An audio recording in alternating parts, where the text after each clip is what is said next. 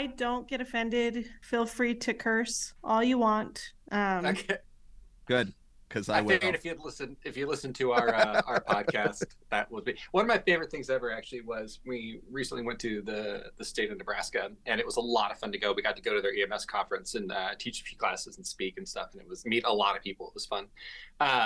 But when they contacted us, we did a little Zoom meeting just to kind of talk about what we were going to be doing, and the person heading it up was like, "Hey, your content's great, but so on your show, we noticed that your language is," and then someone interrupts, just like, "If you could just tone it down when you're actually speaking in front of a crowd." We're like, "Yeah, no, don't worry. Like, we don't get up and start like." Our most recent episode we did with Ashlyn Odell, we opened it up by talking about all the calls where people have put things in their rectum. And we open up with the story about apples. And then we get into a brief discussion about, well, what kind of apple would be the worst to get stuck in your rectum? And we started talking about like Red Delicious. And then this is where we knew Ashlyn was going to be perfect for the podcast. And she's like, well, Honeycrisps are huge. And if they're in season, they're giant. It's just like, yes. Yeah.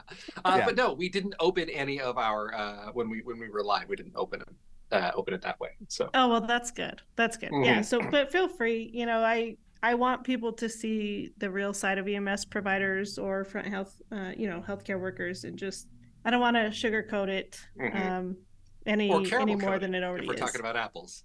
Yes. Yeah. Yeah. So, we'll have to throw a little cinnamon on there too. Absolutely. Oh, wow. Now you're talking. I know. Gosh, the story I told, it's a good story. I don't know if you got a chance to listen to the episode. But yeah, there's a patient goes into a hospital with an apple in his rectum, and he gets some propofol to be sedated, and doctor removes it. And before the guy wakes up, the doctor's like, wait. And he goes and runs through the break room, and he grabs an apple, and he runs back. And then when the guy wakes up, he's just sitting there eating an apple. They're like, we got it out. So yeah, that's how the apples came up. So yeah, so if you guys aren't used to healthcare workers, if your audience isn't, we just talk about rectal fruit nonstop. Mm-hmm. It is what all we talk about, Yeah, absolutely. In fact, your EMT, because there's several layers of certification, right? You have EMT and then advanced and then paramedic. EMT is all rectal stuff, and then it moves on from there. So, and it gets better, right? Mm-hmm. I could tell you some stories. Yep. And then when you're a paramedic, you learn to intubate. So you start in the back and you exit through the front. That's right. Nice. I feel like I've missed a whole. It's just I was promised calls that I've never gotten to experience, and I think at that point that's what makes me upset, is that everyone has a butt story. I think. And I don't. I'm just out here not. Like I'm empty-handed when it comes to butt. Stuff in the butt. You're empty-handed. That's empty. The hand. I'm sure you're fruitful in many other ways, my friend. Oh, nice. Well done. Yeah.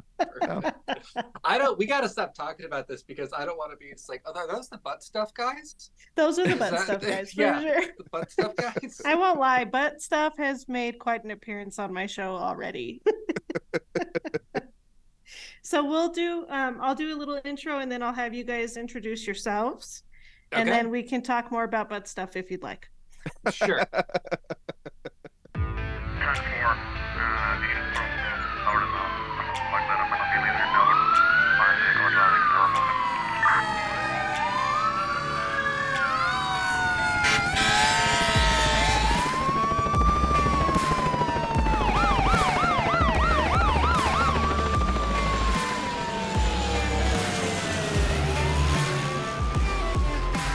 Hey everyone, on this episode of Noon, I'm thrilled to introduce you to a dynamic duo, Chris and Spencer, who have traversed the world of 911 response and climbed their way into the realm of critical care flight paramedicine.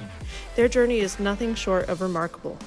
What sets Chris and Spencer apart is their shared passion for sharing knowledge and experience. They've channeled this into their highly successful podcast, EMS 2020, which has seen tremendous growth in the recent years and continues to captivate and educate a wide audience. Their podcast isn't just about the EMS call. It's a deep dive into the world of emergency response, breaking down the calls from dispatch to disposition. It offers invaluable sharing from their extensive experience. Join us for this engaging conversation as they share their stories, thoughts, and the remarkable journey of building EMS 2020. Let's get started. All right, Chris and Spencer, thank you so much for joining us on the Noon podcast today. I appreciate you guys. I know you're so busy, and it takes a lot to kind of collaborate the three of us to get all together at the same time. For those of you guys that don't know, these two are the hosts for the EMS 2020 podcast. They have been running for a while now. I'll let them talk a little bit more about their details, but for now, I'd like to get an introduction, and we'll go ahead and start with you, Chris, if you don't mind. Yeah. So my name is Chris. My last name is Finkston with a silent P, and I have a Hollywood video story I'm going to tell about my name later on. It's near and dear to my heart. But I am a paramedic. I've been a paramedic for a while. I think it's 15 years. Might be more than 15 years. I've been saying 15 years for a while now. Before that, I was an EMT. I basically got my EMT right out of high school. And currently, I am a flight paramedic on a rotor wing. We do both interfacility and scene calls where we land on scene. And I happen to be the co-host of EMS 2020 and the co-owner of Long Pause Media, along with Spencer. I'm also taller than Spencer by about an inch and a half. Oh, all the vital statistics. Okay, I guess that's my segue. So I'm Boom. Spencer. No silent P. Yeah. It's actually rather loud. Spencer. Yeah. With and Chris is taller, but I'm a much better paramedic, I guess. That's true. That's fine. Yeah, that's true.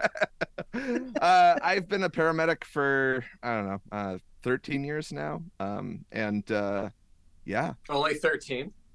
Only 13. It didn't take me as long to get better than you. less butt stuff, right, Spencer? Yeah, like Yeah. when you don't get the butt stuff calls, turns out you get to go on actual sick people. Did we record? Is the butt stuff we talked about earlier? Is that going on the episode already, or is that? No, it's just out of nowhere, man. I can add it in if you would like to. No, I mean it's your call. I just It's going to be a regular callback at this point. So yeah, I know we talked about apples. We talked about rectums. Yep. Different See, I kinds don't of think the apples. apples and the rectums made it, but the butt stuff did.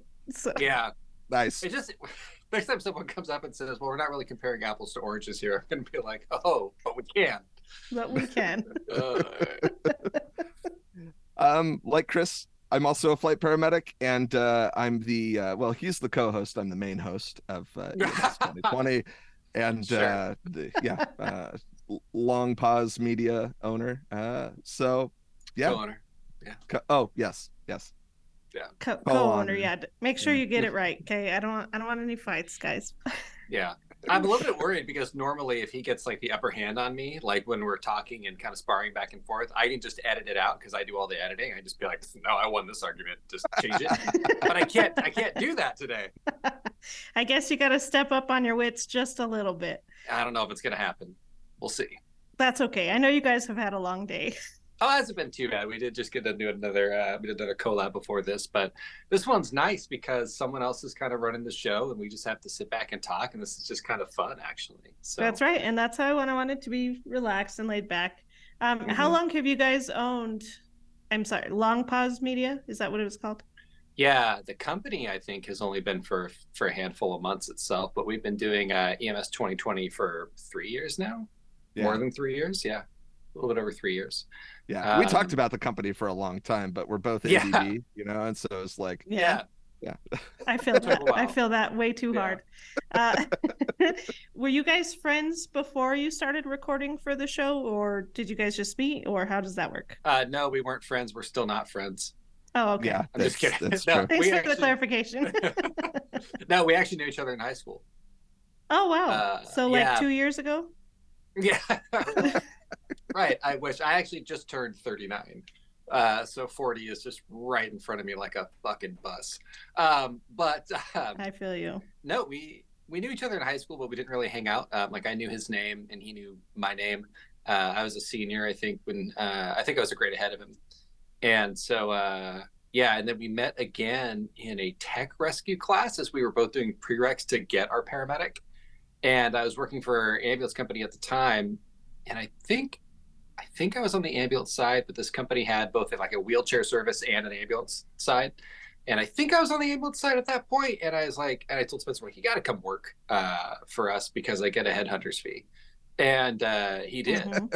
Yeah. And Mhm. I got my little headhunters reward, which was great. And he worked out. And then we both kind of went the same path actually in that company. So I went Yep.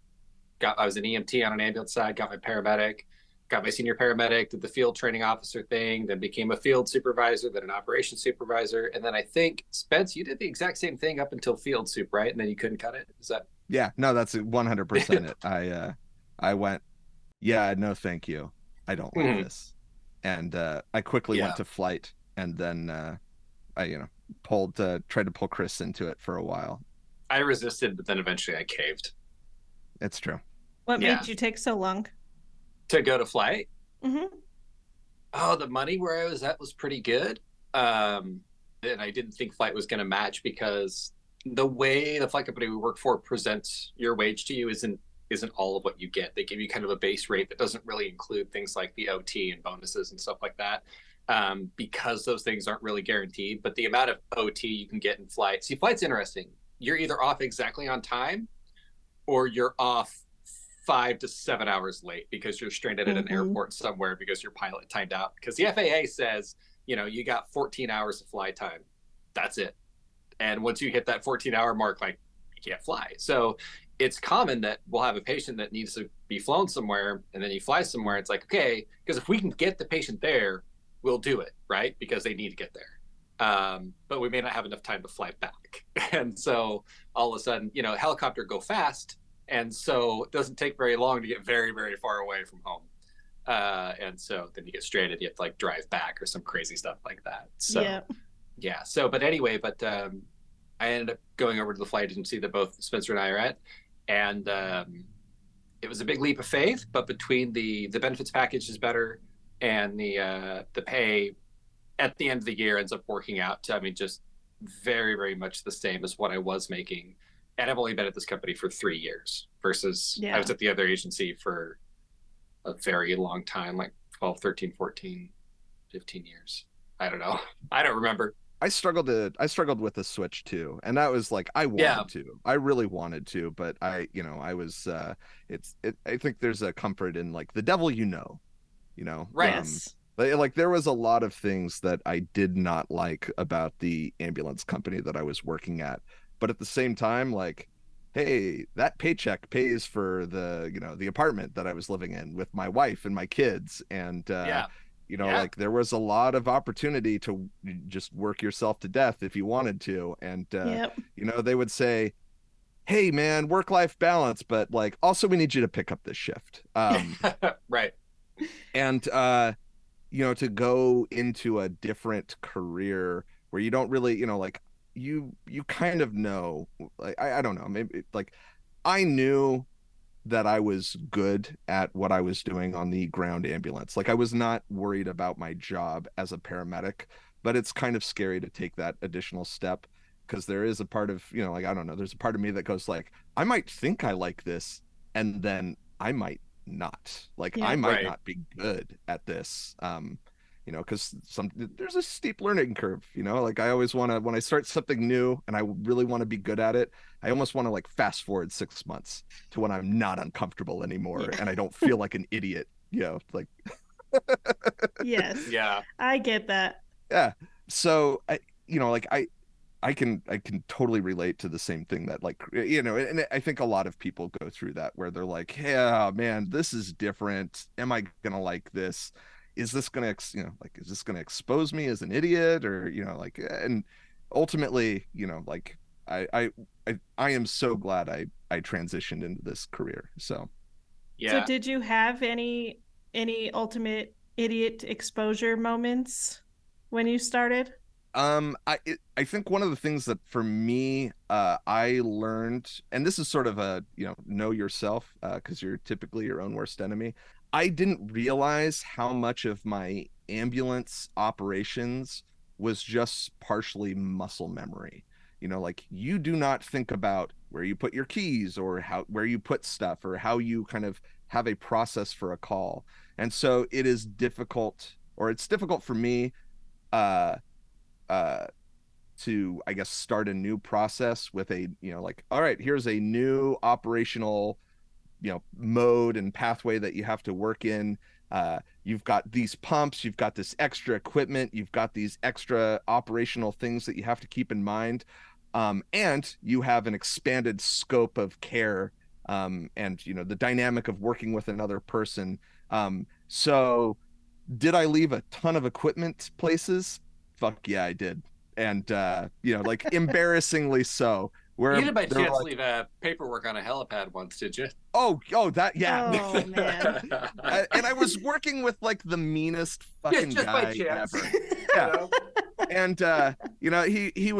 he just had no patience and no communication skills. And so he was just like, "You're leading this patient." And I like, and I don't know, a week into this, I have no idea what's going on. I'm just like, okay.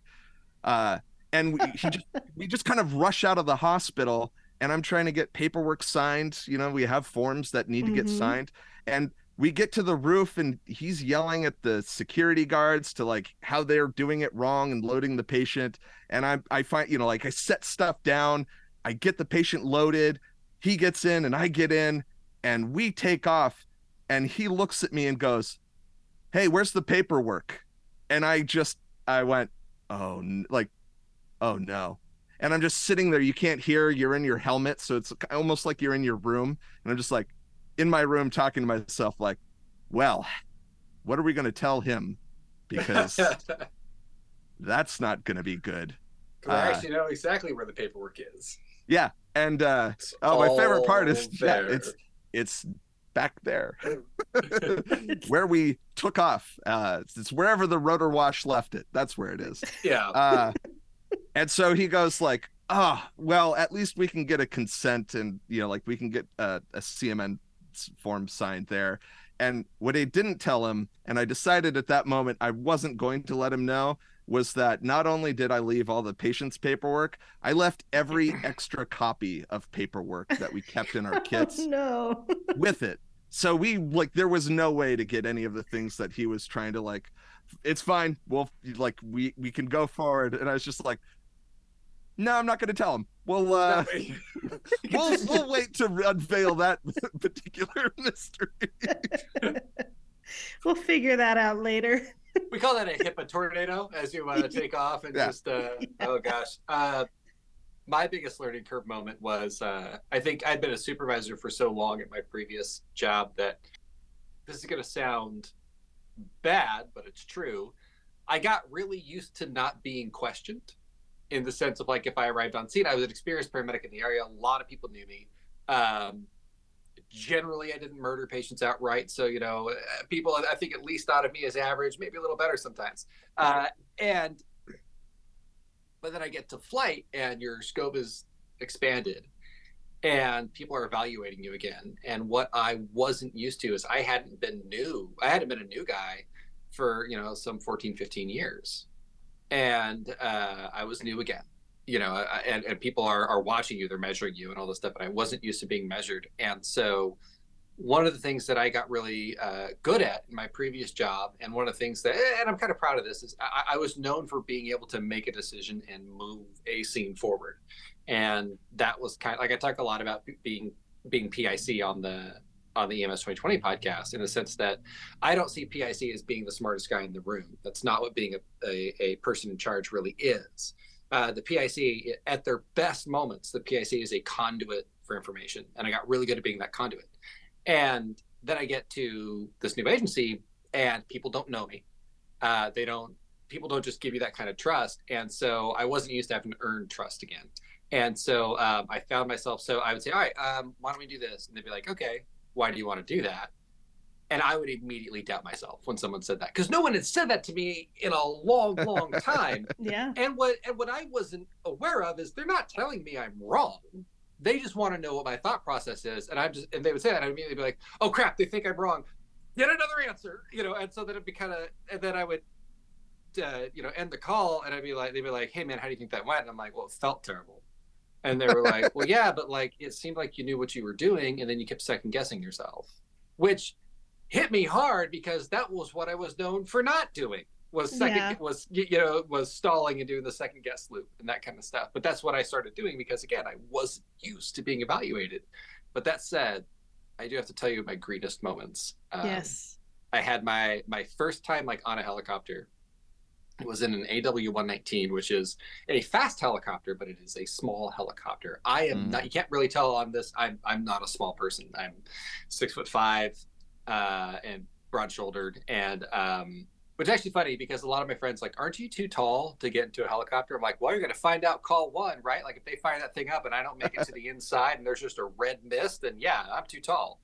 But generally speaking, no, I fit fine. But anyway, and I was so green, and this is one call, and I just managed to just like you ever see that meme where the guy's like riding the bicycle and then he sticks a stick in his own spokes? Yes. That was me 19 times in one call. So we get out there, and they had taught us how. So one person stands outside the helicopter to make sure it doesn't catch fire in the engine or something like that. You know, and the pilot will look at you and say, starting engine 1. You go, okay, engine 1. You go, starting engine 2. You go, okay, engine 2. And you go, look at engine 2. And then you get in. And they taught us how to do that with the helicopter off. Well, this is my first time doing it with the helicopter on, and we're launching. I'm like, okay, I got it. I'm going to do it. I know all the steps. I know all the little 1s, 2s, thumbs up, no, you know, that kind of stuff. I'm set. And, but I'd never done it with a live helicopter before with my helmet on. And so now I'm deaf inside of a man-made hurricane trying to remember what to do. And what I didn't realize was my breast pocket, because the flight suits have 2 pockets like this, as my breast pocket was open and I had my notepad in there. And the last thing you do before you get in the helicopter is you look underneath the helicopter. And so I did that, and it falls out. And of course, and it doesn't end up blowing around because it's not pulling pitch, but now I'm scrambling for crap all over the ground around this helicopter, shoving it all back into my pocket, and I get in. We take off, we do this call, lots of blood involved in this call, and I have blood all over my boots. And I'm the 3rd person on this helicopter. And so the nurse and the paramedic are like, hey man, we need you to sit up front. This is a really critical patient. We don't really know you. I need the 2 best people back here. We'll talk to you later. I'm like, okay, no worries. So I sit up front with the pilot, and the pilot keeps, and I forget to plug in my helmet. So your helmet plugging in, that's your key to communication. So when you jump in, you have to find the plug. Well, everything I trained on was an EC-135. This is an AW-119. I can't find the plug-in. And so the pilot, he's pointing down at my feet, because what I don't realize, my bloody feet are stepping all over his jacket. And no. I pick up the jacket, and I'm like, and I just like drop it right on the collective, which is a really important thing in a helicopter. The collective is the up and down stick. Yeah. So the pilot takes it and just throws it back on my feet. He grabs my plug and he plugs it in, and he goes, put your seatbelt on so we can leave. I don't know how to put the seatbelt on. I feel like the guy in backdraft, and I can't get anything right. So finally get that clicked in, and we go. And I'm thinking, like, well, this pilot thinks I'm the biggest jackass in the world. So we land later on in the day. I'm like, all right, well, I'm going to go check out everything in the helicopter from the tail rotor to the nose. Like, I'm going to go be the good, studious new guy that I am. And I'm like, all right, I'm going to do the PPE bag. And we have this system called Operative IQ, where we use it to, it's just a system, an inventory system. And it says what's in each bag. And so I'm going to do the personal protective equipment bag. And I grab this bag from the helicopter. I open it up. I see an N95 mask at top. I'm like, okay, this is the PPE bag. I zip it up. I go back inside. I open it. I grab the mask out and I look. And this is right around the time that everybody has decided to come into the crew room and just start BSing, including that pilot. Mm-hmm. And I pull out this N95 mask. I have OIQ open, and I'm looking to start checking stuff off. And all of a sudden I hear he goes, dude, what are you doing with my bag? And I look over at him, and I look back at the bag, and I open it up, and I see there's like a bunch of personal shit in there too. There's like a jacket and like all this stuff. I had grabbed his bag and started like rummaging through it. And so at this point, like I looked at him, and thankfully one of the people in there I actually knew really well from a previous job. I look back at him and I go, well, why do you have a gun in your bag? And that's all I could think of to say in front of like all these people. Thankfully, everybody laughed and we were set. But anyway, that was my first flight ever, was that one right there. So you soiled his jacket with your bloody boots and then proceeded to go through his personal belongings. Mm-hmm. After I threw the jacket onto the controls of the helicopter. Yeah, sounds like you made a really good first impression. The thing is, though, is that guy ended up being really cool, and like he's one of my favorite people there. And I asked him about the day. He goes, "Oh yeah, you were super green, man. It was really funny." And so it ended up being a-okay. But yeah, that was it. Yeah, lots of doubt those first few months there. That's for sure. That's awesome. it's fun when you have new people because like I think new people, you know, like Chris and like myself, you know, it's like I do not want to look like an idiot, but everyone else is just kind Yes. of like, hold on, watch them start the helicopter and like walk around the outside and like they look like a cat that just got dunked in water, you know. They're just Yeah. like, what's going on, you know. And then they're trying not to, you know, they're trying to play it off like, oh, it's no, definitely this is not a new experience, you know, but No, it is. totally a pro. Yeah, it's you know, it's kind of overwhelming at first, you know, It like really can be. it's It just is. loud. I would say that it's pretty overwhelming in almost any position in EMS. Did you guys see yourselves becoming flight paramedics when you started out? Chris, No. no, yeah, no, I had no I really I thought I was gonna do the ambulance thing, and like I started out wanting to be an EMT and a paramedic because I didn't know what I wanted to be when I grew up, and I figured that would at least be an interesting college job, you know, like I, you know, like people would go like, oh, I worked at Starbucks, and you know, not to put down anybody who works at Starbucks, but I'd be like, yeah, sorry, professor, I couldn't get that paper written. I was saving someone's life last night, you Yeah. know. I just thought it'd be an interesting job, and then you know, I went and did a ride along, and I was like, oh my god, these people are fucked in the head just like me. Like Yeah. these are the people. They're angry, they're ranting about shit, like they're funny, but in that like, I'm not sure, I want to laugh, but I'm not sure if laughing will make you mad, but like you're saying this like stuff in a very funny way. Yeah. And it just, I was like, yeah, this is where I belong. And I didn't yeah, I didn't, you know, it's like, why would I go fly around in a helicopter? That's for the people who like are really Like, or like, happy. who are, yeah, like Happy. who The high deserve it. achievers, Yeah. right? Yeah, that's the Yeah. high achievers. It's sort of like, you know, they're like, oh, you should become a firefighter. And I just went like, ah, I don't want it that. Like, I was told, I did fire science in high school, and they were like, it's going to take like 10 years of really trying to become a firefighter. And I felt like I could, I guess. And then I just Yeah. kind of did the mental math where I was like, well, if I'm bringing I could, I guess, to the table when there are people who are literally flying around the country taking tests to like get a fire job, I probably shouldn't pursue that because that's like I could, I guess, isn't the Yeah. attitude that's gonna Yeah. get me hired, you know. So Yeah. I figured I'd just be a paramedic until I grew up and figured out what I wanted to do. You know, it's funny because I actually started out wanting to do the fire thing. Mm. And then I started kind of doing things. Then I got into the transport side. My thought was that with the ambulance company that you and I worked for, I would figure I'm like, I'm going to use this to build experience and then apply for a fire job and just go that way. But I started making really decent money at that ambulance company. And I found that I really enjoyed transport and the fire side of things. Well, you know, it really depends on what department you work at. Like Spencer and I have said many times over, is that if you've seen one EMS system, then you have seen one EMS system. So I'm not speaking on behalf of all fire services, but the fire services generally in my area didn't have a lot of patient contact time in the terms of they were generally there at the start of the call, but they didn't really transport.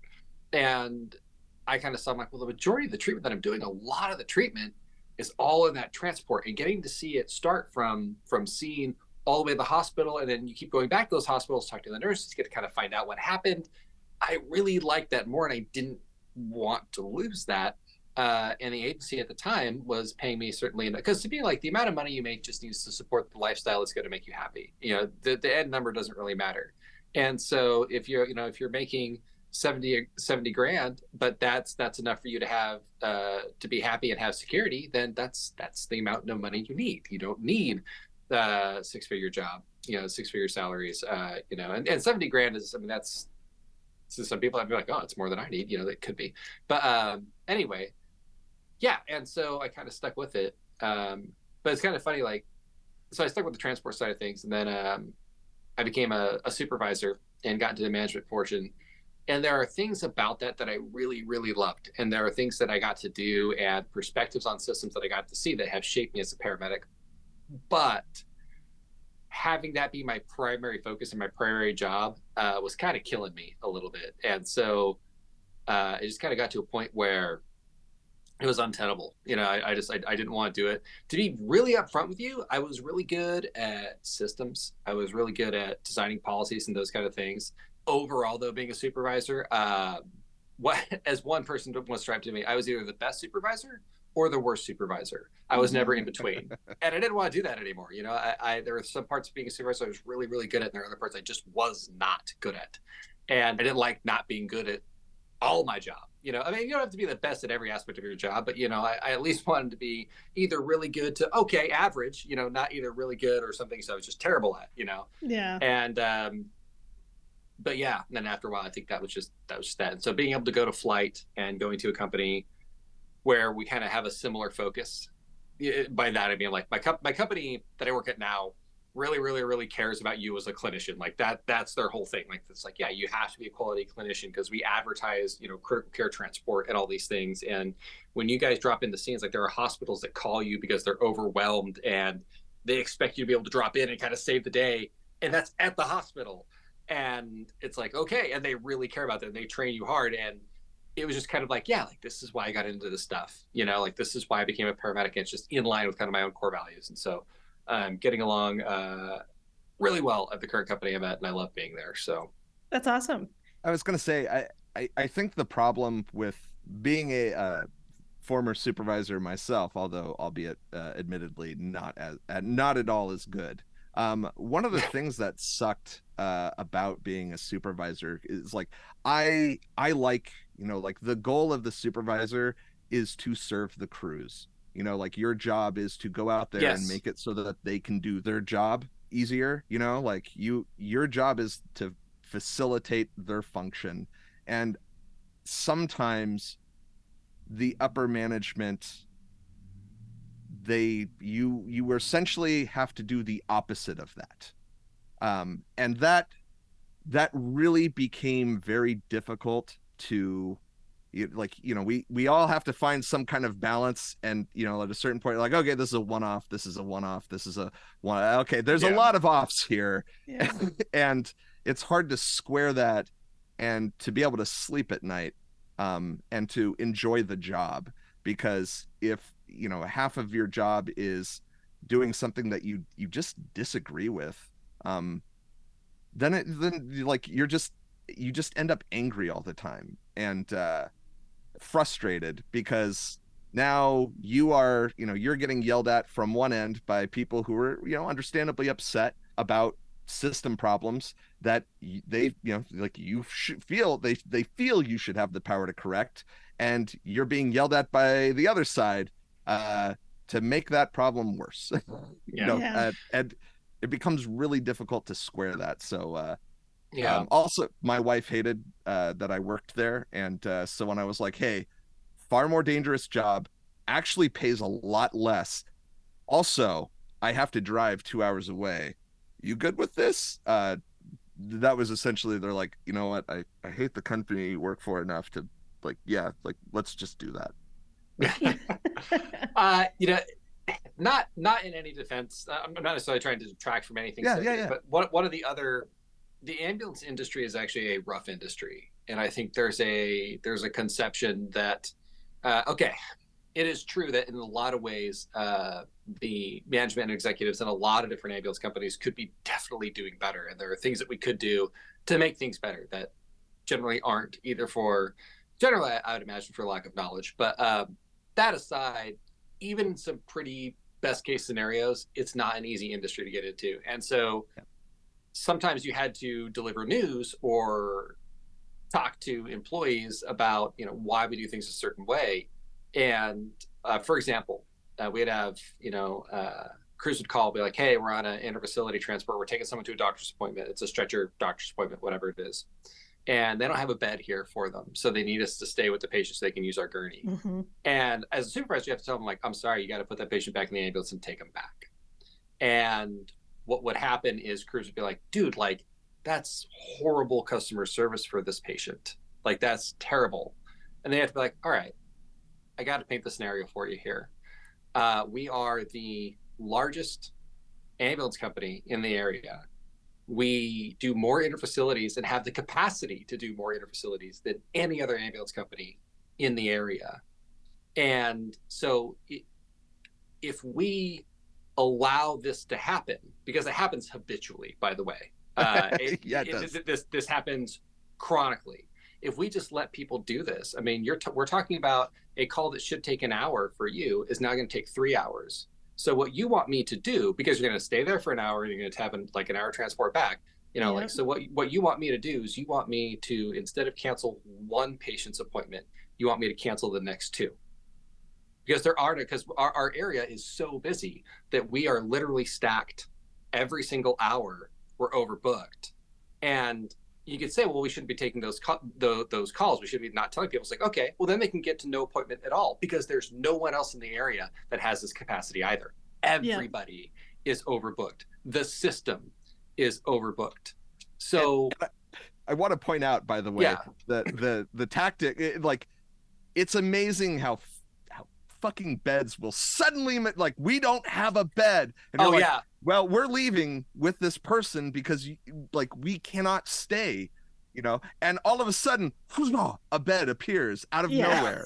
Or but I've had times where it hasn't been and we've had to take the patient back. And I get it. When you're on the ground, it is so hard to understand that because you have to deliver the bad news at first, like, hey, we have to take you back. And they blame us. That's what upsets me.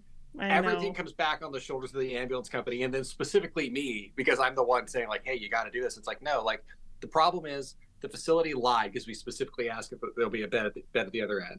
They will say either, oh yeah, I totally asked, when they didn't ask, they forgot to ask, or they'll just lie and say they do have one, and then we get there. And there are some facilities where this happened again and again. So I know, like we've had this conversation, and so either the facility lied.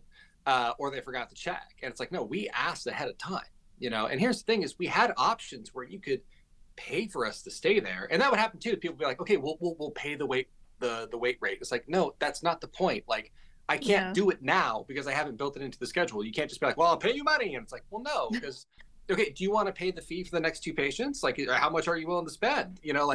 It's anyway, so that's a rant. But yeah, it got hard to be in that position of not just doing things that management wanted us to do that we didn't agree with, but also being the bearer of bad news of what is essentially a failing system.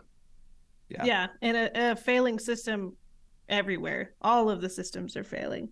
But since you guys have both kind of talked about a lot of that failure and being put in bad spots, do you guys have any regrets or things that you would have changed in your time on the ground or in flight? Tough question, I know. That is a tough question. Well, I think for myself, the answer is no, because like this is an adventure. This life is an adventure, and sometimes the brie cheese comes with crust, and you just eat the crust, and you go, I don't like this crust. I like the soft, gooey center of this brie cheese. But like the cheese comes with the crust. That's how it is. And you just, I don't know, like every experience, like you don't try and avoid failures. You shouldn't try and avoid failures. You should fail, and you should do things and fail, because then you go, oh, I didn't like that, or oh, I learned from that. And so, like, I learned from my time being a supervisor that while there are pieces of that job that I really enjoy, there are a lot of other, like there's just sort of, I don't know, what I call the boring stuff, like, oh, I have to deal with the schedule. Oh, I have to fill these, try and figure out these sick calls. Oh, there's a customer complaint that I have to investigate, like there's just these pieces that I found I wasn't really passionate about. And so, like I use that information going forward when management spots open up at this job to go, no, I don't want to do that. Like, I have tasted from that drink, and and it's hard because like people people tell me, they're like, oh, you would be good at this. And it and there's this, like, I want to live up to the potential that people see, like it feels good to be told that, like, oh, you are the prettiest, like it feels Right. nice. And you should consider this job, more money, more, and then you just go like, no, I've done that before. And you put that fucking evil away from me. Yep. Yeah. I mean, I hate to say, like, yeah, me too, what he said was great.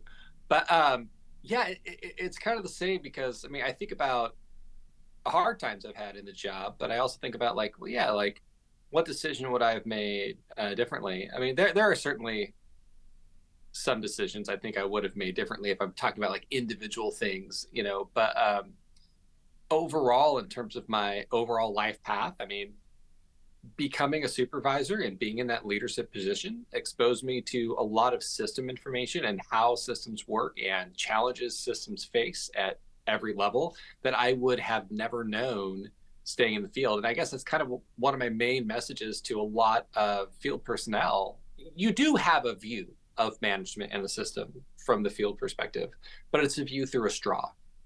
And it's, so you can kind of get a general glimpse of, okay, there's something on the other side. But until you are on the other side of that straw and really looking at all the systems in play, and after you've signed a lot of non-disclosure agreements, you tend to learn a lot about how things are run and where the different barriers and blockades are. And yeah, I don't think I would trade that experience for anything, because the way it's helped me moving on is that now in my current job, when an email or a change or something comes down the road, or we get a dispatch direction that we don't agree with, having been on the other side, I kind of know, like, well, don't get mad yet, like, this, there are reasons that this might make sense that you're just not aware of. And it has helped me give my own leadership the benefit of the doubt a lot, where maybe my coworkers kind of like jump off the ledge a little bit. I could be that guy who's like, hey, look, I'm not saying that this is perfect. But there may be a sunny side to this that we just can't see from our angle, or this may be more logical than how they're communicating. And so, being in those positions has given me a lot of perspective. So particularly when it comes to dispatch, there's a unspoken hatred towards dispatchers from the field personnel, and it does go the other way. Like, having been in that dispatch office and listening to dispatchers talk about crews and that kind of stuff. Well, they messed us up on purpose.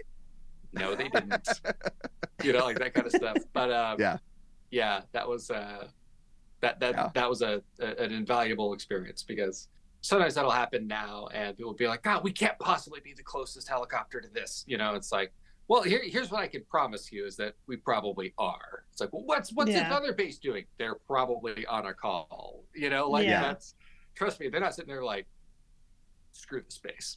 Just assigning the call. I don't care if it's going to make us late. There is a closer base, but screw it. I want my own numbers to look terrible because I don't like those people. Like, that's not what's happening. Yeah. I think it's really easy to point the finger from our positions, and like, kind of like you were saying, we don't get the ability to see the entire picture. Right. So things that we think aren't fair, necessarily, it's not true, because, like you said, there are usually logistical reasons for those decisions that are being made. I can say one of the things that the company that Spencer and I, shut the fuck up, Spencer. Sorry. One of the things I can say that the company that Spencer and I both worked at is one of the systems that they one of the things they did really, really well is that the comm center, the communication center, had a communication center floor supervisor, and then you would have us. We would be the operations supervisor, and you had comms and you had operations. And our job was to basically make sure the operation was solid enough so that comms had the resources to be able to run the calls that came in. And that's how that worked. And so comms didn't really trouble themselves with making resources available. They just troubled themselves with assigning stuff, which was great. And it was my job to make sure resources were available. I would say my number one job as a supervisor was to reduce out of service unit time. And that was the number one job, whether that was a sick call that put them out of service, some kind of mechanical issue, whatever. My job was to tackle that. And what was great about that is I often got phone calls. What we didn't do is the crews weren't able to call dispatch directly. Unless it was, I mean, you could, but it needed to be for something like, I need some more info on a call, like something at the task at hand. You could not call dispatch to be like, why am I getting this assignment? Yeah. They could call me, and I'd be like, all right, go ahead and continue on the assignment. I will get onto this. I call the floor supervisor. We talk it through. I will say, with rare exception, I would probably say 95% of the time. So 1 in 20, I would call in. They'd be like, oh shit, you know what? You're right. We do have a better unit for that. 19 out of 20 times, it was almost always dispatch had made the correct decision. So, which I know there's, and the reason I say that's the best part is that field crews would vehemently and emphatically believe that that was not the case. Many field crews felt very strongly that they knew there was a better option, that this could have been done in a better way. And I'm here to tell you, if you're a field crew listening to this, I don't know your specific system, but I know enough about the system that I was in that I would say give them the benefit of the doubt, explore the other options, and it can help you a lot. Like, it still sucks to have to go on a call when you're really, really busy, but it sucks a lot less if you think you're going on the call because you have to and not because someone just hates you or is incompetent. Yeah. You know, it's a lot better emotionally. You'll make it through better if you can be like, hey, we're all in this together. Because I always feel there's 3 people on the ambulance, right? You have the senior paramedic, the junior paramedic, or the junior partner, and then you have the dispatcher. That's really your crew of 3 every time you go to a call. And if your dispatcher's there for you, they generally should be. It's not always perfect, but they are trying their best to make sure the call gets done. And that's what you're there for too. So anyway. I think there's also kind of a, like, there's a misunderstanding of the difficulty of that job too. You know, it's not just like, oh, I'm going to click this guy and we're just going to move him over here. It's, you know, like it's a sea of information that gets flooded in. Like, your call is often not the only call that they're dealing with, even if it feels that way, like, oh, it's dead quiet. Like, they've got other jobs to do. And so when you add weird oddities into things, like you add, other factors that aren't really accounted for, like, that's usually the best plan that they can just generate forward. And it's not meant to, so there's people like, oh, this dispatcher fucking hates me.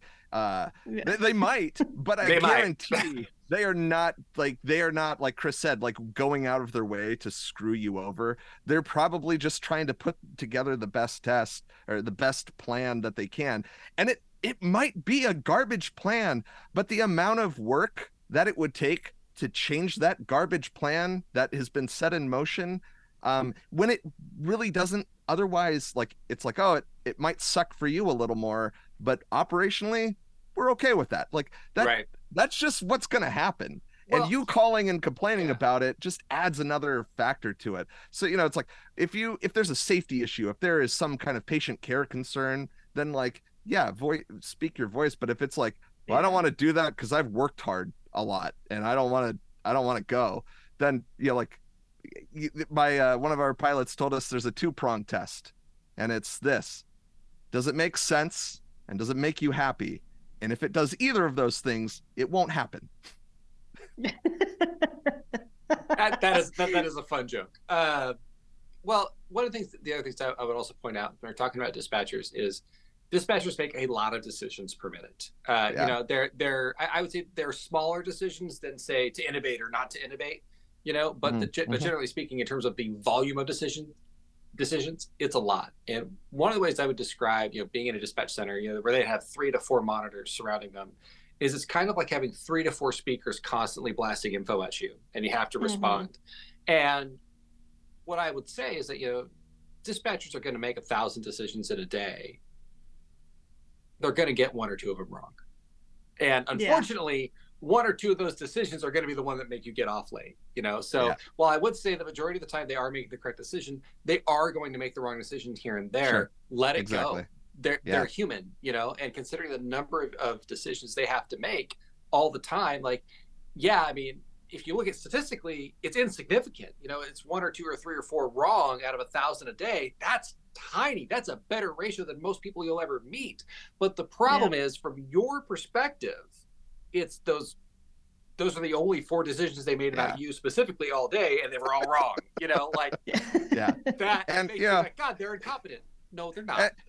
And listen here, Dave, you missed sepsis on that last patient care. So like, yeah, maybe you deserve to get off a little late today. I don't know. Yeah, that would be you could do that.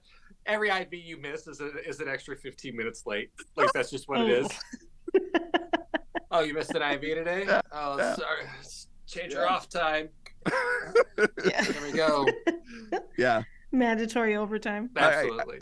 I think what ultimately what we're like, what this like, the perspective allows you to have some resilience, because like, if you think that people are out to fuck you over every shift, or if that's how you feel, if that's the perception, then like, you're not gonna, why would you work? Why would you do that? Why would you go to work every day? And it how can you have a positive work attitude? And I think to survive in this field, there has to be some level of resiliency, and understanding that people are going to make mistakes, and that sometimes like, you need the coin to flip heads, but it flips tails, and you're like, no. And you just have to kind of find a way to go through it. I like using humor. But I definitely have had times where, like, we get told, hey, you just got done with this intense call. By the way, now we have a 400-pound patient that's intubated that needs to go an hour and a half north. They have all the drips. They want to know if you can take the LVAD, and you just, you go like, I'm not going to get to sleep tonight.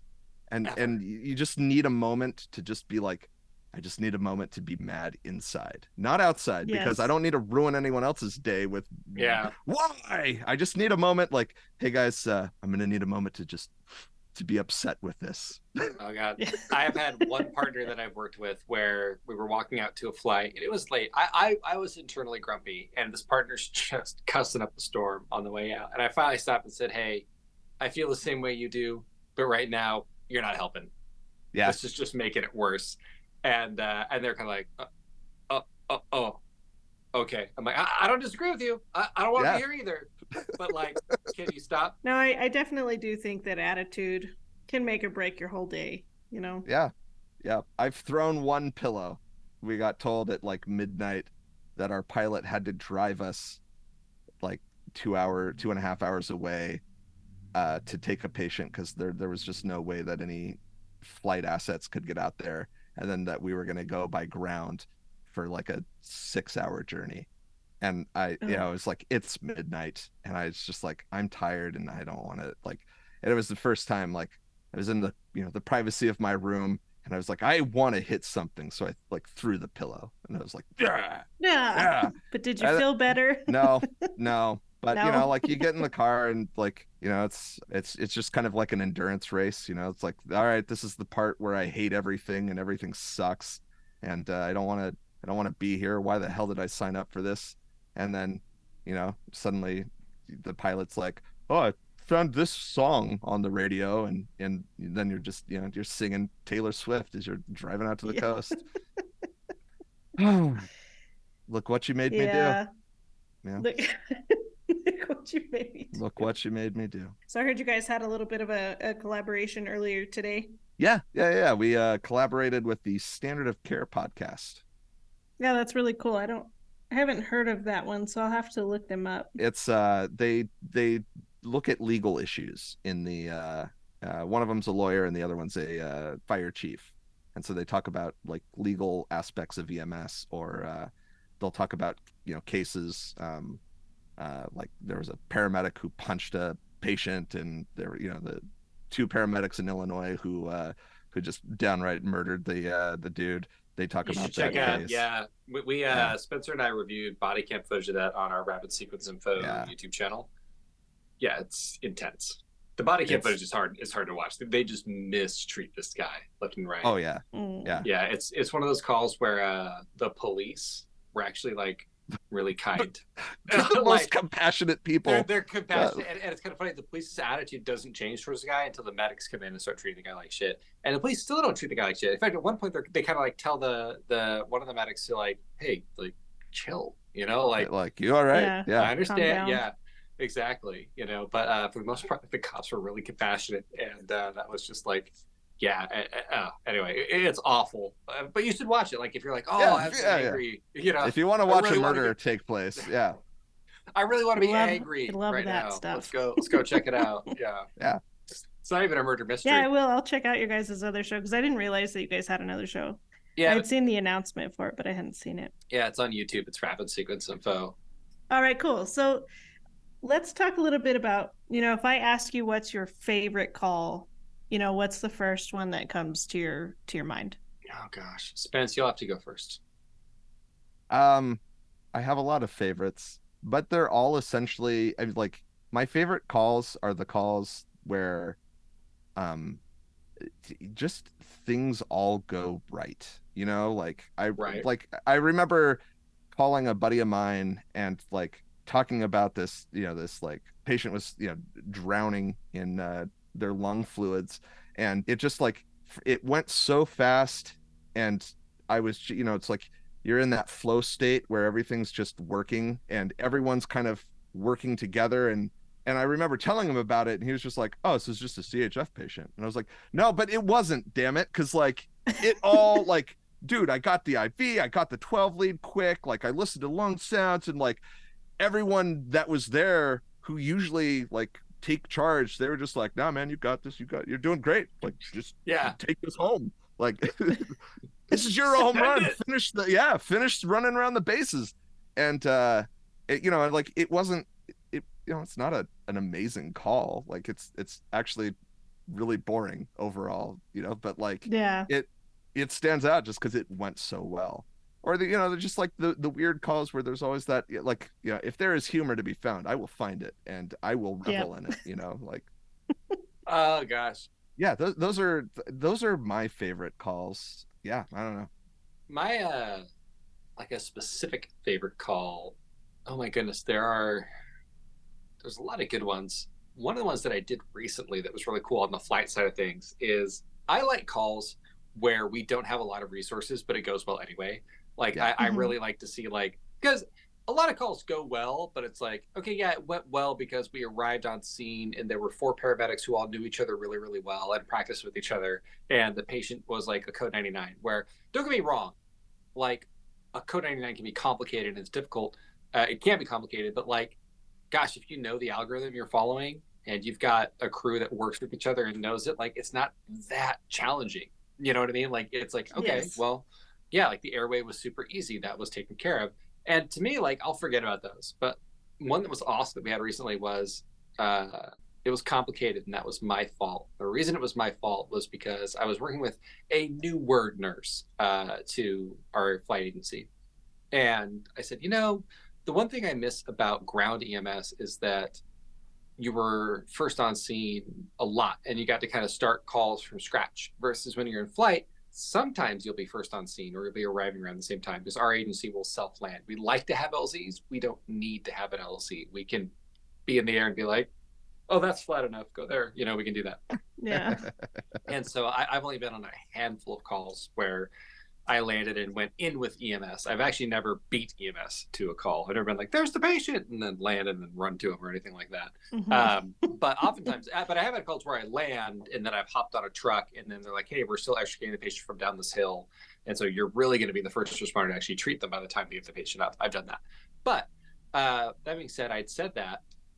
And I'm like, yeah, I missed that about ground EMS. So you did that all the time. And then literally our next call that we got was a rollover. I got to be careful what I say because this ended up making the news. So I'm going to be kind of vague. So I apologize. But it was a rollover MVA with 3 patients. And one of the patients was really bad off, was ours, was put into a BLS only ambulance. And she's combative and intoxicated. And they take her to the LZ where we've landed. And we get back there and nothing's done because they're like, hey, we're BLS. Like, I can't sedate her. I can't do anything. She's fighting us. We're basically just restraining this patient, and that's all we can do. And she's got a bloody mucousy airway. She's spitting blood out left and right, like all this stuff. And I'm like, oh, goodness gracious, we're here and it's complicated. And it's me, my nurse, this EMT that's in the back, and the EMT's husband, who has no certification.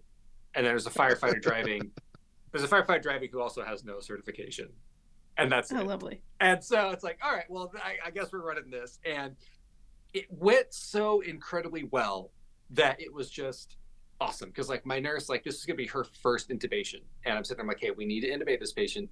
Do you want to do the intubation? And if she had said no, I don't want to do it, I wouldn't have blamed her, because this is not the one to learn on necessarily.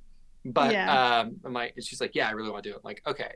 So it was one of those things where I walked out. I told the pilot, hey, go ahead and cut the engine. Because here's the thing, the patient hemodynamically stable. Okay, I'm not too worried about that. I'm just worried that this is a head injured patient with blood and mucus in the airway.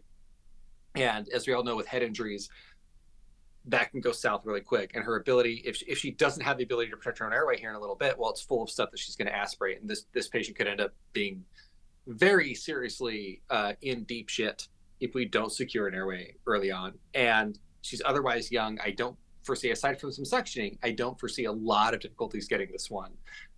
So we should be okay. So I offered it up to her, and she's like, yeah, I want to do this. My first intubation. I'm like, okay, let's do it. And so normally our goal is to be from skids down to skids up, or from patient contact to skids up, is 15 minutes or less. And we're pretty good at accomplishing that. But this one we dragged out to about 27 minutes, which is, I'm like, I looked at the exact time, it was 27 minutes. But anyway, so so it took about 27 minutes. It's like, hey, we have the opportunity here. And so what we did was, I had the guy who has no certification whatsoever. I'm like, okay, he's going to squeeze a bag. That's what he's going to do. And it was awesome. I got to be PIC and assign stuff. The nurse got to do her first intubation, and we did the pre-oxygenation, which we preach on the show all the time. Pre-ox. We pre-oxygenated the crap out of the patient for like 3 minutes, so we denitrogenated the lungs. And so their safe apnea time was greatly extended. And nurse went in with the laryngoscope. She went to intubate, didn't get the first one. That was fine, because we had assigned the guy who had no certification whatsoever. We're just going to call him Dave. We assigned Dave. I'm like, hey, Dave, you're going to stare at the SAT monitor, and whenever it changes, you just call out the number. And so my partner's sitting there intubating, and Dave's like, all right, 97, 96, back up to 97, 96. And he just did that the entire time. We never got below 96 the entire time. And it took us That's fantastic. Yeah, and it took us 2 attempts, and we got it on the second attempt, and it was gravy. And the whole thing went just so great. We had like no resources, and my partner's like riding high because she just got her first 2, but she did a great job. The only reason she didn't get the first attempt was because I picked too big of a tube for her. I'm like, try this one, and then it didn't fit. And it's like, I can't get it to fit. I'm like, oh yeah, you should have selected a smaller one. Well, you selected the tube. I know. Here you go. And did it that way. Yeah. But yeah, it worked out. But it worked out awesome. So that's my favorite call in recent memory, I would say. That's fantastic. And do you guys feel comfortable sharing one of your worst calls? Yeah, I mean, you start. Yeah. So I think, the worst call I've ever been on was it was a log truck accident out in the middle of BFE, where I was the only responder that was a paramedic, and that it was like, the off a road ejection, there's dead people, and there might be a car in the logs, and you kind of get comfortable, or I got comfortable because I started working in an area where there were always paramedics. And so if you ever found yourself in a situation where you're like, I don't really know what to do, like your partner go, well, you should do this obvious right thing. Oh, okay. Yeah, that's a good point. Oh yeah. They'd be like, hey, why are you putting an IV in? Well, they need an IV. Well, what's their blood pressure? Oh yeah, no, that's a good point. I'll check that first. Like, yeah, maybe get some vitals before you start doing things. And I worked out in this area because I was told to, but I was really uncomfortable because you're essentially the only paramedic. And so this had just gotten me, this call came in kind of right at the point where I figured out that even out here, 90% of the calls are really kind of not actually emergencies. And so this was like the real first one where, I described it. I was hurtling down the road, far faster than I ever wanted to be. And even if we had been like going a mile an hour, like I didn't want to be there. You know, it's like I don't want to be a part of this. And my partner is just like next to me going like, dude, did you hear? Oh man, you know, and I'm going like like, why did I do this? Oh God, oh God.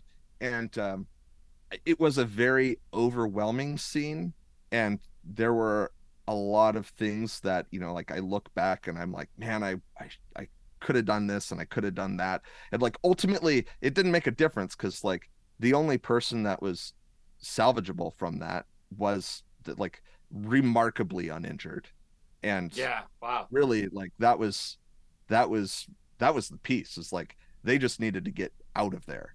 But I couldn't get a set of vitals because of the like the way it was set up. And I, you know, like there was no way I was going to start an IV. And honestly, at a certain point, I was just like, yeah, all I'm doing here is just like holding this kid off a engine block next to their, you know, deceased parent. And that was my job as EMS. And like a flight company landed and they were like, hey, what's the report?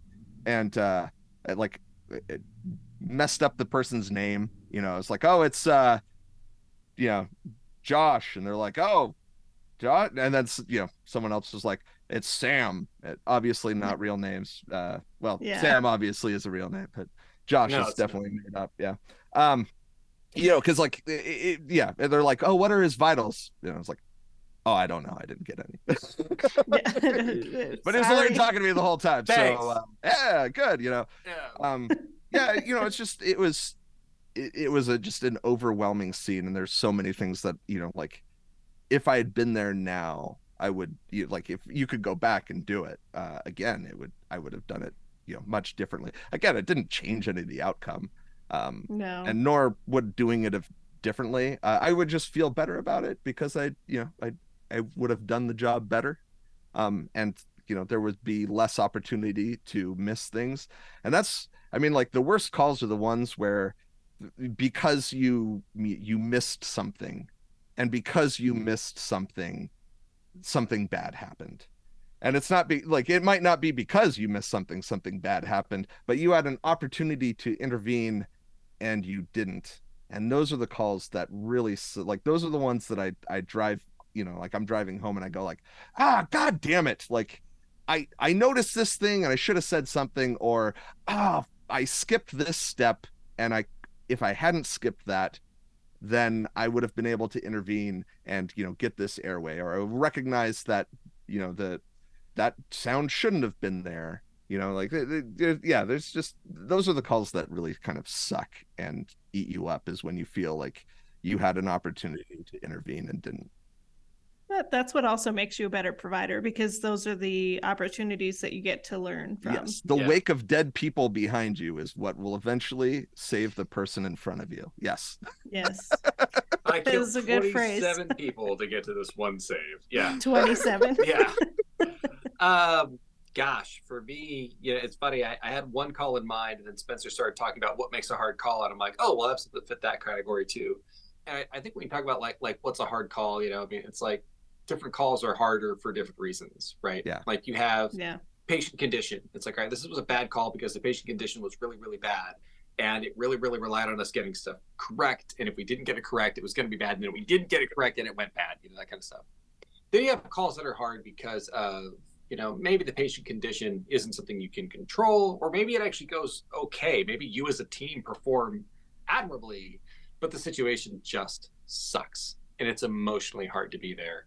And I've got too many calls that line up with that. And I think what it kind of comes down to is, I think what will make it hard for people as a provider is when there's some kind of connection to you personally. Because I'll tell you this, seeing somebody dead, that doesn't bother me. You forgot a dead body. Yeah, that's true. Yeah, there's a story that I used to tell, and that was we had a day where we just got slammed the entire day. And I was trying to remember, like with my partner, I'm like, God, what was the first call we ran? Like we got slammed. And I'm like, oh, it was this interfacility we ran. He's like, oh yeah, that's right. And then I got home and I'm like making myself something to eat. And I'm like, no, that wasn't it. Like the first call we ran was actually that DOA where we just got on scene and called the medical examiner.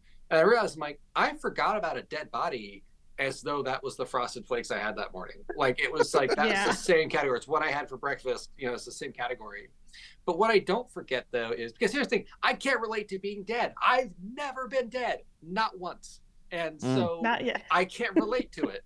But what I can relate to is losing somebody. And I think a lot of people can relate to that, is losing somebody near and dear. And so for me, like, seeing the family's reactions to loss, I think that is when it gets really hard.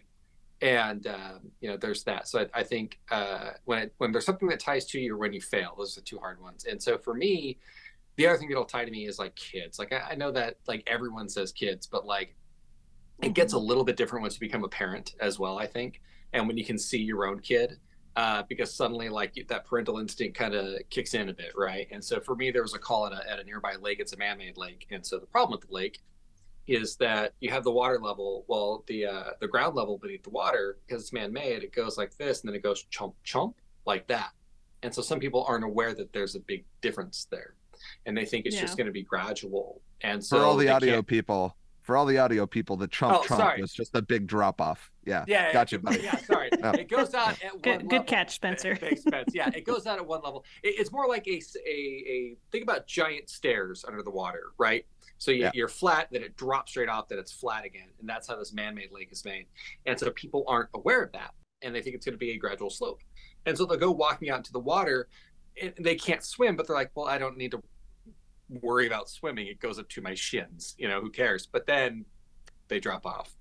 And so I went on a call once where no one really knew what had happened at first, but we figured it out because we found a cell phone. And this was back in the times when you didn't. Nowadays, everyone's cell phone's locked, right? That people didn't always used to lock their cell phones. And so what had happened was we were called to the scene of a child. We'll just pick a random age here. Well, they're 4 years old. And they were 4 years old, found unconscious and unresponsive in the lake. And we get there and we're doing compressions and we're getting nothing. I mean, it's slow PEA to asystole, slow PEA to asystole, and then asystole. We call for OLMC. I'm like, we need to probably discontinue this. And they're like, and I get, of course, we called online medical control, and they give me the most inexperienced doctor ever, because they're like, hey, we're busy. New guy, take this, you know? And they're like, well, just bring him here. And I'm just like, okay. And then I love that. Yeah. And then the helicopter lands and they come up and they're like, hey, what happened? And they're like, we're going to call our physician advisor, who's a little more on the level. And so they did. And their physician advisor said, no, you can call that in the field. And so they ended up calling it in the field. But what ended up happening was, because we're sitting there like, we got a 4-year-old, where's the family? Because the people who brought us to the 4-year-old were not the kid's family. And I remember being on that scene, and I walked up and I see these first responders are panicked. They're just running with the kid towards the ambulance. And I said, stop right there and start CPR. And they're like, oh, okay. And they stopped and they did CPR. I'm like, we got to run this here, because everyone's panicked, right? I'm like, you can't just throw someone in the ambulance and drive and hope for the best. That's not how these things work. No. People don't get better that way. And so we start doing the code. I end up being the only paramedic on scene. Thankfully, though, this volunteer department that I'm with they're honed, because they run calls all the time. They're all volunteer, but they're busy, you know? And so, this one panicked him, but once I was able to be like, hey, we're starting CPR, like, these are the guys where it's like, they're on top of CPR. They're on top of getting equipment. They're on top of everything. It's like, okay, it was great to work with them. But once we called the code, we're trying to figure out like what's going on. Like, where is this kid coming from? There's this dog that keeps running around up and down the beach, little like pet purse dog, you know? And, the dog seems to kind of be hovering around this one table. So the sheriff's department goes over there, and my partner's still in the back with we'll just call a patient the body now, but you know, back in there with the body awaiting the MX. And I walk up with the police, and we find the cell phone, and the cell phone basically shows what happens. And what it was is you end up having there was a family of 4, and the child was one of the 4, and it looked like an older child had walked out and who couldn't swim and then dropped off. Mom went in to try and save him, disappeared. Grandma, who was there, went in to try to save him, disappeared. And then the 4-year-old was left and then tried to go in and save his whole family. And of course he can't, because he's 4. And so the whole family actually died in that one day. And so to me, you know, I mean, like, this was my first like pediatric code as a dad. And so to me, it was like, not just like seeing that kid in that situation, but also like imagining that kid just kind of watching his family go and trying, it's hard to see kids try and take on adult responsibilities, and to know that like that's the last thing he tried to do was try to save his family. It was rough. It was really hard for a while. Still is hard to talk about. But yeah, there was that call, and I call it the late call. And so that is my roughest call. I mean, again, like the call itself went fine. I mean, we ran the code great. I was actually approached by the training director, and I knew her really well at the time. She's like, "Hey, we're going to give you guys an award. Question for you and your partner: do you want us to just hand it to you, or do you want to do like the thing in front of the meeting and all that stuff?" And I'm like, "For me, if you could just hand it to me or just put it in my record somewhere, that's fine. Like, I don't want to stand up and walk in front of people and get something." And my partner agreed, and so we didn't. But yeah, that is the toughest call I ever ran. Yeah, that one's hard. Did they end up having to bring the resources in to get the rest of the bodies out? They did. It took them, I think it took them 2 days to find the other 3. Maybe it didn't take them 2 days. Wow. I don't remember, but it took them a while to find the other 3 bodies. But yeah, so I wasn't there for that part. They found them after I'd gone home and gone to sleep and all that stuff. That took a while. But yeah. Did you take time off for that? I don't think so. Actually, if I recall correctly, it was actually my last day in a stint of days, because we worked a 2-2-3 schedule, which if someone's not familiar with a 2-2-3, it can actually be kind of a blessing. So on the 2-2-3 schedule, at that particular agency, I would work Thursday, Friday, then I have Saturday, Sunday, Monday off. And so I think this was actually my Friday, and I had Saturday, Sunday, Monday off at that point. So I had the next 3 days off anyway. So I didn't take any extra time. Probably should have, but I didn't. And how do you deal with the ghosts in your closet? Oh, I keep the closet shut. No, I'm just kidding. That's an interesting topic, particularly right now. So I've always had a very supportive family structure, in the sense that my dad was in EMS for a long time, but he just recently passed away within the last 2 months. I'm sorry to hear that. So yeah, no, it's been a thing. But yeah, so that's always been kind of an outlet for me, was that. But I think the important thing, especially for others out there, is a lot of agencies currently offer what you call an EAP, or Employee Assistance Program. And through that, you do have free counseling a lot of times. And we have that through our current agency. I haven't personally used it through our current agency. I did use it through our last agency. That can be really helpful. And so it's one of the things where it's like, if you don't have a good family support system, sometimes even if you do, people should be going to therapists like they go to get regular checkups, is my opinion. Yeah, like if you go to a dentist regularly, if you go to your personal care physician regularly, you should be seeing a therapist regularly as well, or just a counselor, someone to talk to regularly. Just because it just makes so much sense, and to me, it's like any other system in the body. Your mental and emotional health is just like your kidney or your heart or your any other organ or any other health system. And is that something that you practice, or do you just preach it? I have practiced it. I'm not currently mostly just preaching, but that's okay. No, good catch there. That's okay, liar. Yes. I wasn't gonna say it. No, you saw me trying to weasel out of the technicality there. That was good catch. You're a good interviewer. But there you go. That's I ask because a lot of us preach it and a lot of us don't practice it, and it's hard to find a good provider that can help take care of us in the way that we need to be taken care of, especially in EMS or in the healthcare fields. But in my defense, I let all my other doctor's appointments go by the wayside too. So I'm not just treating mental health like some little bastard child. Okay, I'm unhealthy from my toes to the top of my head. So there you go. So there. Yeah. Well, that's good to know. Yeah. Except for the dentist. The dentist is the one appointment I consistently keep. Well, get yourself back into treatment. That's fair. Yeah. I regularly see a therapist, so there we go. Ooh, good. Yeah. I'm Spencer, and I see a therapist. Yeah. No, I think there's two things that, like you spend so much time in paramedic school and EMT training, kind of learning how to get into that flow state, where you're like, there is nothing else. There's just the operational things that I need to do. Like, yeah, that sucks about your kid, but I need to fix them, so I cannot think about how sad this is because then I can't do the things that need to happen to Right. fix this, like it just becomes sort of noise in the background. And I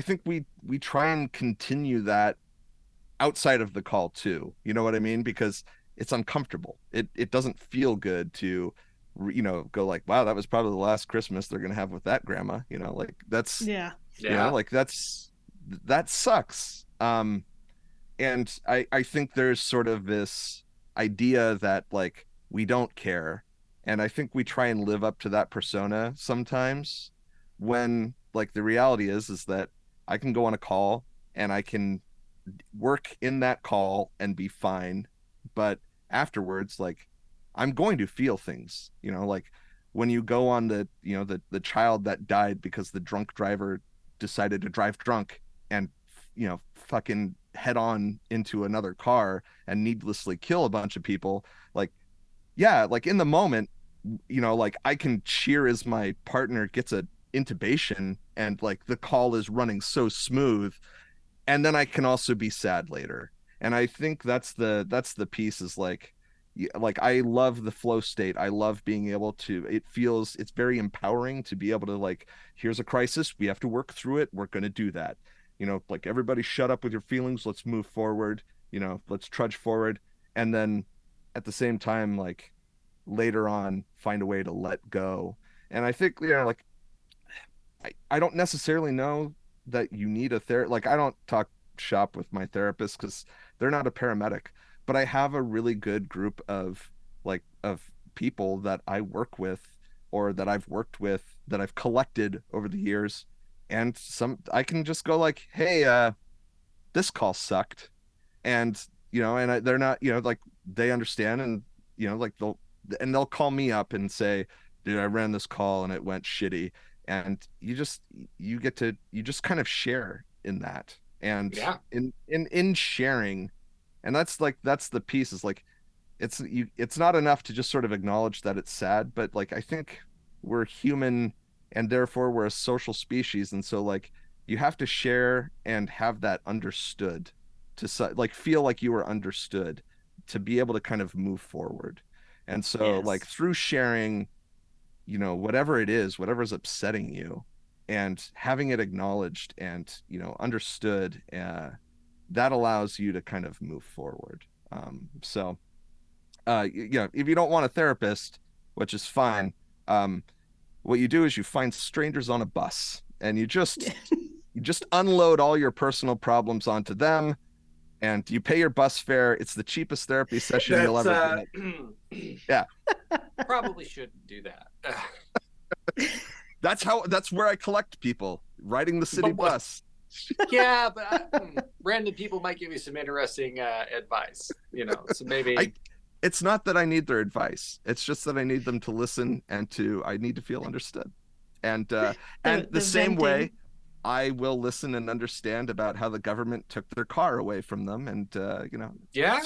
Yeah. Oh man. And Yeah, gave it that to the government. aliens. Yes, exactly. Yeah. That's fantastic. No, I agree.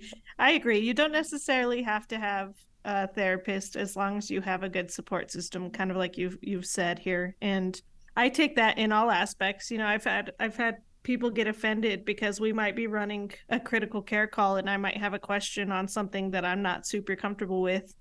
And I'll call, my backup friend who I know will know the answer to this question. And I don't think there's anything wrong with that, as long as you feel like you're getting your feelings out and you're not leaving anything inside. Sure. Yeah. So going in a little bit of a different direction, what made you guys start your podcast? Greed. No, I'm kidding. Greed.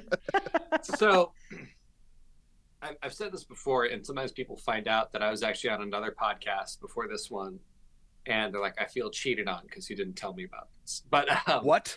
Yeah, I know. Well, what? I was on another podcast called Medical Stuff for a little bit, and I started that with that person just for fun, and it was a lot of fun, and we enjoyed it. but it was difficult to monetize for a number of reasons. One of them being that it was targeting a general audience. And not that I only get into doing podcasts for monetization purposes, but when you're trying to release weekly episodes, which is what we were trying to do on that one, it starts to cost money, and it starts to cost time. And if you're not making any money from that, like, it gets very difficult to keep doing it. And so while we had a very decent following, the pond we were playing in was a big, big pond because we were looking for a general audience and trying to talk about medical things from the perspective of two paramedics that was palatable for anybody. And so we wouldn't just talk about EMS, we'd talk about we did an episode on COVID when COVID was happening. We did an episode on chili peppers, or erectile dysfunction. Like it's just like we did anything that was medical whatsoever. I would say most of it wasn't even EMS related. So our audience was so broad that it became very, very difficult. And so and the other thing too is because it was so broad, it was difficult for me to really get into it. And after a while, like I admit, it did become kind of more of a I don't want to call it a chore, it wasn't, but it started to feel more like a job, and it was just kind of like, okay, like I gotta write this episode or I gotta get this done. And I'm not saying EMS 2020 doesn't have that, it does. But Spencer had actually guest starred on that one a couple times, and Spencer and I, once we were camping actually, and we cracked a beer, and we were kind of like, it'd be funny is if we just did one that was, because we have done a few like EMS only episodes with medical stuff. I'm like, what if we did a podcast where it's just EMS and we just reviewed calls? And Spencer's like, yeah, I'm kind of thinking about that too, or that sounds awesome, or something like that. And we agreed that we'll give it a shot. And so we kind of put it together. I took a lot of the lessons that I had learned from doing the previous podcast, and was able to apply it to this one. And we kind of took off, and it was kind of one of the things where I think we started just kind of like, to get the calls was kind of the biggest challenge. And so, because we didn't have the reach that we have now.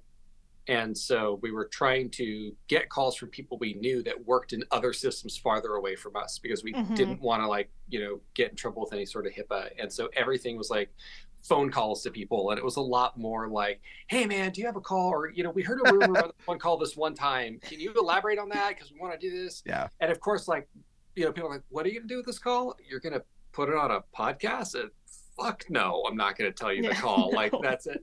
But we finally got a few of them, and it worked out. And the podcast did well, but then at one point it just exploded. Like, I think our first episode where all of a sudden we saw a huge spike was the episode, I think it's I See Dead People. I mean, we kind of been steadily climbing in terms of number, but then we did I See Dead People, which is one where this one paramedic, she walks into the scene and she has two people who code, and she runs two codes simultaneously and rocks it. And that episode just exploded. And so then we had people, and we'd give an email address at the start, like, hey, like, send us an email if you have a call. And then we started getting emails, and it became easier to do that. And then Spencer had this idea of like, hey, let's do an online form where people just go on, they fill out a form. And he did that, where it became really easy for people to plug in calls. And now we're swimming in calls. We have an endless Scrooge McDuck vault of calls that we could possibly pull from. That's fantastic. And then I would say probably this year more than any other, we've been able to do more and more sponsored episodes, which is why we had to finally start the actual company, Long Pause Media. So it's gotten pretty crazy, but I think we just started it to do something we thought would be useful, because I think both Spencer and I felt that there's a lot of hurdles you don't see coming. And so we're like, well, let's make a podcast where we just review calls and try and expose those hurdles. Yeah. And I like the idea of, it's one thing that sucks about case reviews is, like, oftentimes case reviews, you're not there. You don't get enough of the like operational bits there, so it's sort of easy to crucify the people who like made a mistake, or they should have done this better. I wanted to do that side justice, where you run through calls, and the thing that I like the most is that it's not just about what happened. It's sort of about, well, how did you feel about that? Okay, this happened, and then what were your thoughts? And it and that, because that just gives you so much more information than, all right, well, your blood pressure is 180 over 122, their heart rate is 130, and here you go, what are you going to do now, like that, like, I don't know, go to the hospital, like. Well, Yeah. our Transport? episode out right now, and Ashlyn and I actually pointed, we did the episode we did with Ashlyn O'Dell. She'd actually pointed out several times, like, hey, like, you have, the real calls are not NREMT scenarios, and if you have listeners that aren't familiar with the NREMT, it's the National Registry of Emergency Medical Technicians. Most states recognize their certification as a valid certification, and then we'll issue you a state certification. But yeah, there's a lot of testing that goes through NREMT where they give you scenarios. And most of those scenarios just focus on, assessment and treatment. They don't really focus on logistics. And it's one of those things where we've talked about this on the show before, is that very seldom do calls go wrong because someone walked in and suddenly forgot ACLS. That's not really, I mean, it happens, but it's not the majority of the calls we get, It's always something logistical. And in this most recent call we did, we had a patient who had a severe trauma. They had a piece of T-post, which is like for fencing, through their head. And it's kind of like, okay, how do we immobilize this guy? How do we put an O2 mask on him? How do we intubate this guy if, like, moving his head back and it's stopped by the bar on the other side? How do all these things happen? And then it's like, okay, do I bring, but, and this patient, they're also in the middle of what's a fairly like, the scene is large. And so it's not like a medical call where you're going to a house and the patient's in the house, which, don't get me wrong, there are facilities that are like mansions that could get difficult. But this is a call where there's any number of locations somebody could be. You have people saying, oh, the patient's this way, the patient's this way. And like, one of the logistical problems is like, okay, do I bring all my kits and my stretcher and everything to where these people are telling me to go, only to find out they're wrong? And now I've committed all my equipment to the wrong area that I didn't have to, huff by foot. In that case, I mean, I rant all the time about, hey, bring all your kits in. But in that case, do you want to bring all your kits in? And it's things like this. These are the hurdles that NREMT, and this isn't a knock against NREMT, by the way, but there are just certain things that you cannot write a test for. You cannot write a textbook for. And that is kind of that is our aim, and that is what we set out to discover in these cases. And I think what I love the most is actually the interaction we get from our listeners, who will be like, oh, actually in this situation, this is what I would have done, and they'll send it to us. It's like, oh, that's a good consideration. Or sometimes they're not good considerations, but a lot of times they are. And so, it's been a pretty cool ride. It sounds like a pretty cool ride. And the stuff that you guys are putting out is amazing. Thank you. I found you guys by accident and told one of my buddies who's now with a rotor team, take a listen. Cool. And now we're switching podcast ideas up. So nice. It's a strong work, guys. Oh, thank you. Appreciate it. Do you have any advice for anybody who might want to be getting started in starting a podcast? Starting a podcast? Yes. Huh. Have fun. That's that really is it. Cause like there will be times where you are like, God damn it, I gotta call another person, and like but like whatever happened, like when I record with Chris, like we don't let him know, but like it's a lot of fun.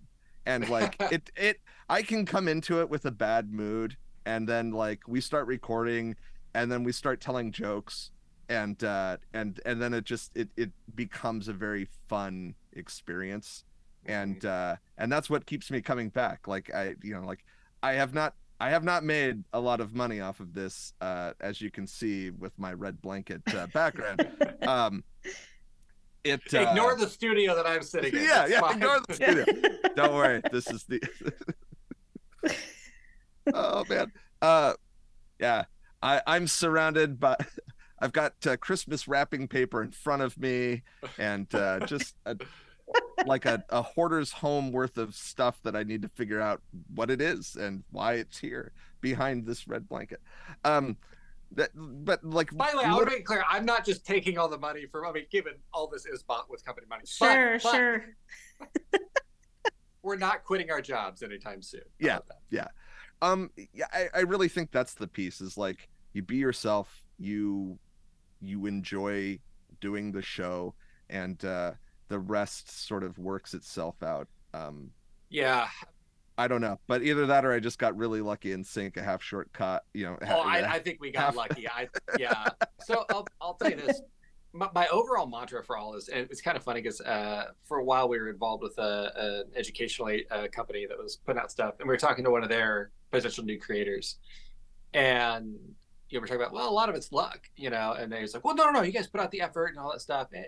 That's true. I mean, we put out a ton of effort to make this work, and then you have effort and talent. And the way I kind of look at it is, and it's going to sound a negative message first, but I think it's actually a hopeful message, is that when you get started in doing a podcast and you're putting it out there and you're not seeing the listeners come up and you're just not seeing the numbers you want to see, don't get discouraged.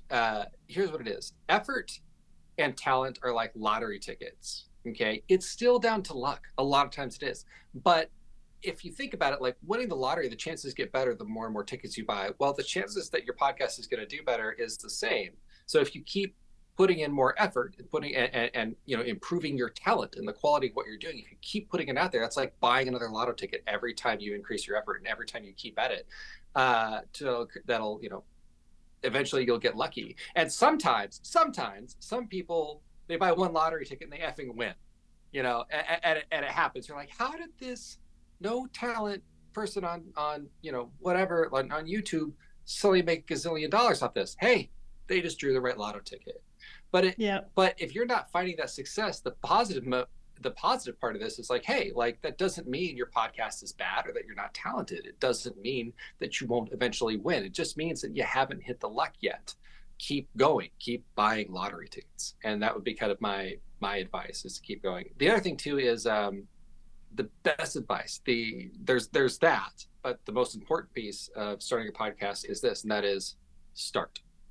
When I did medical stuff, the first episode, I was so nervous about putting out a good episode. I wanted everything to be perfect. And and I edited the crap out of it. We had so much footage, not footage, but like recording time. And every time I stuttered or said, I was trying to edit it out.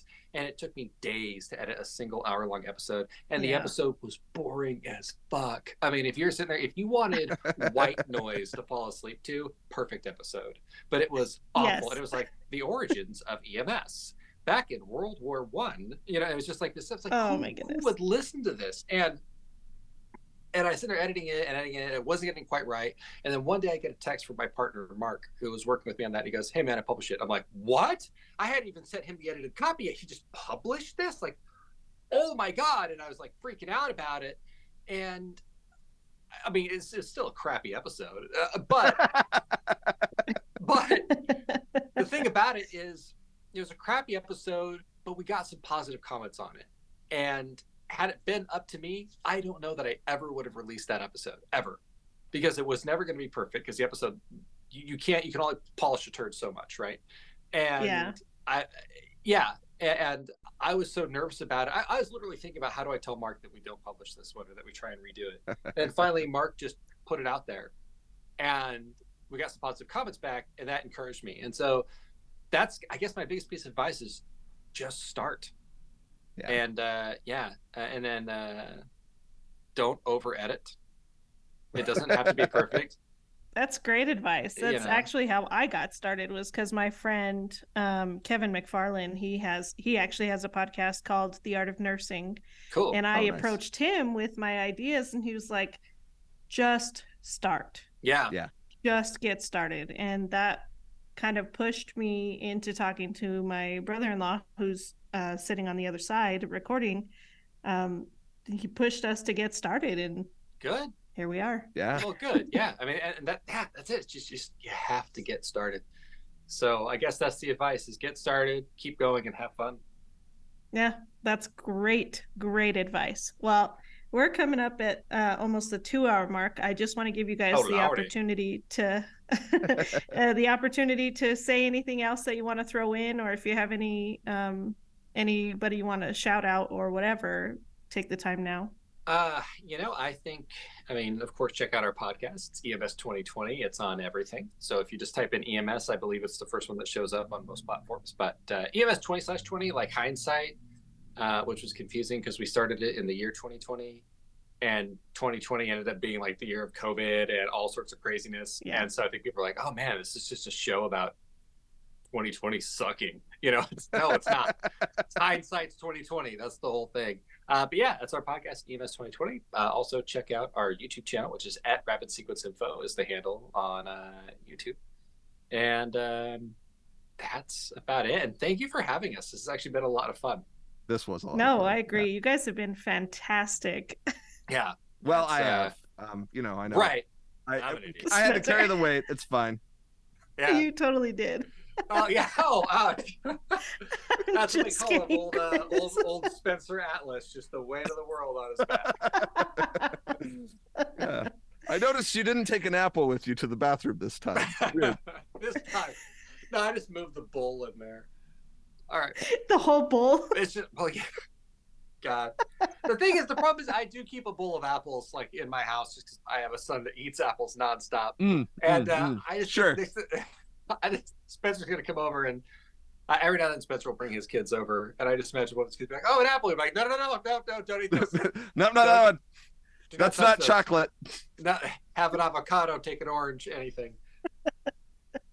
Awesome. Well, guys, thank you so much for joining us today on the Noon Podcast. I appreciate you coming out. I've had an absolute blast, and I look forward to any future events we might do together. I really appreciate you. No, it was so much fun being here. Yeah, this was a lot of fun. Thank you so much.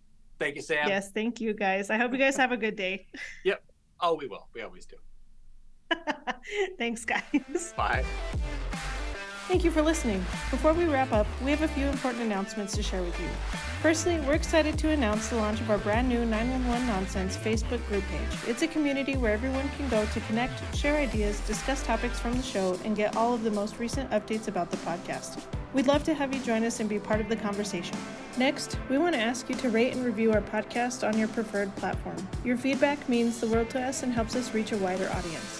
By rating and reviewing the show, you'll be supporting us in a big way and helping others discover 911 Nonsense. If you enjoy what we do and would like to support the podcast even further, we have a few options available. You can visit samspursuit.com to find the links to our 911 Nonsense merch page and our recently released Noon gear page.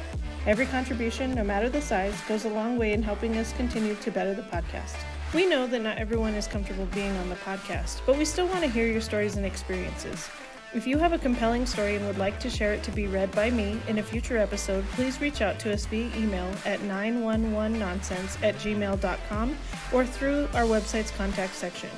If you choose to be anonymous, we'll make sure to respect your privacy while sharing your story in a way that resonates with our audience. Thank you again for tuning in. We truly appreciate your support and look forward to bringing you more engaging content in the future. See you next week.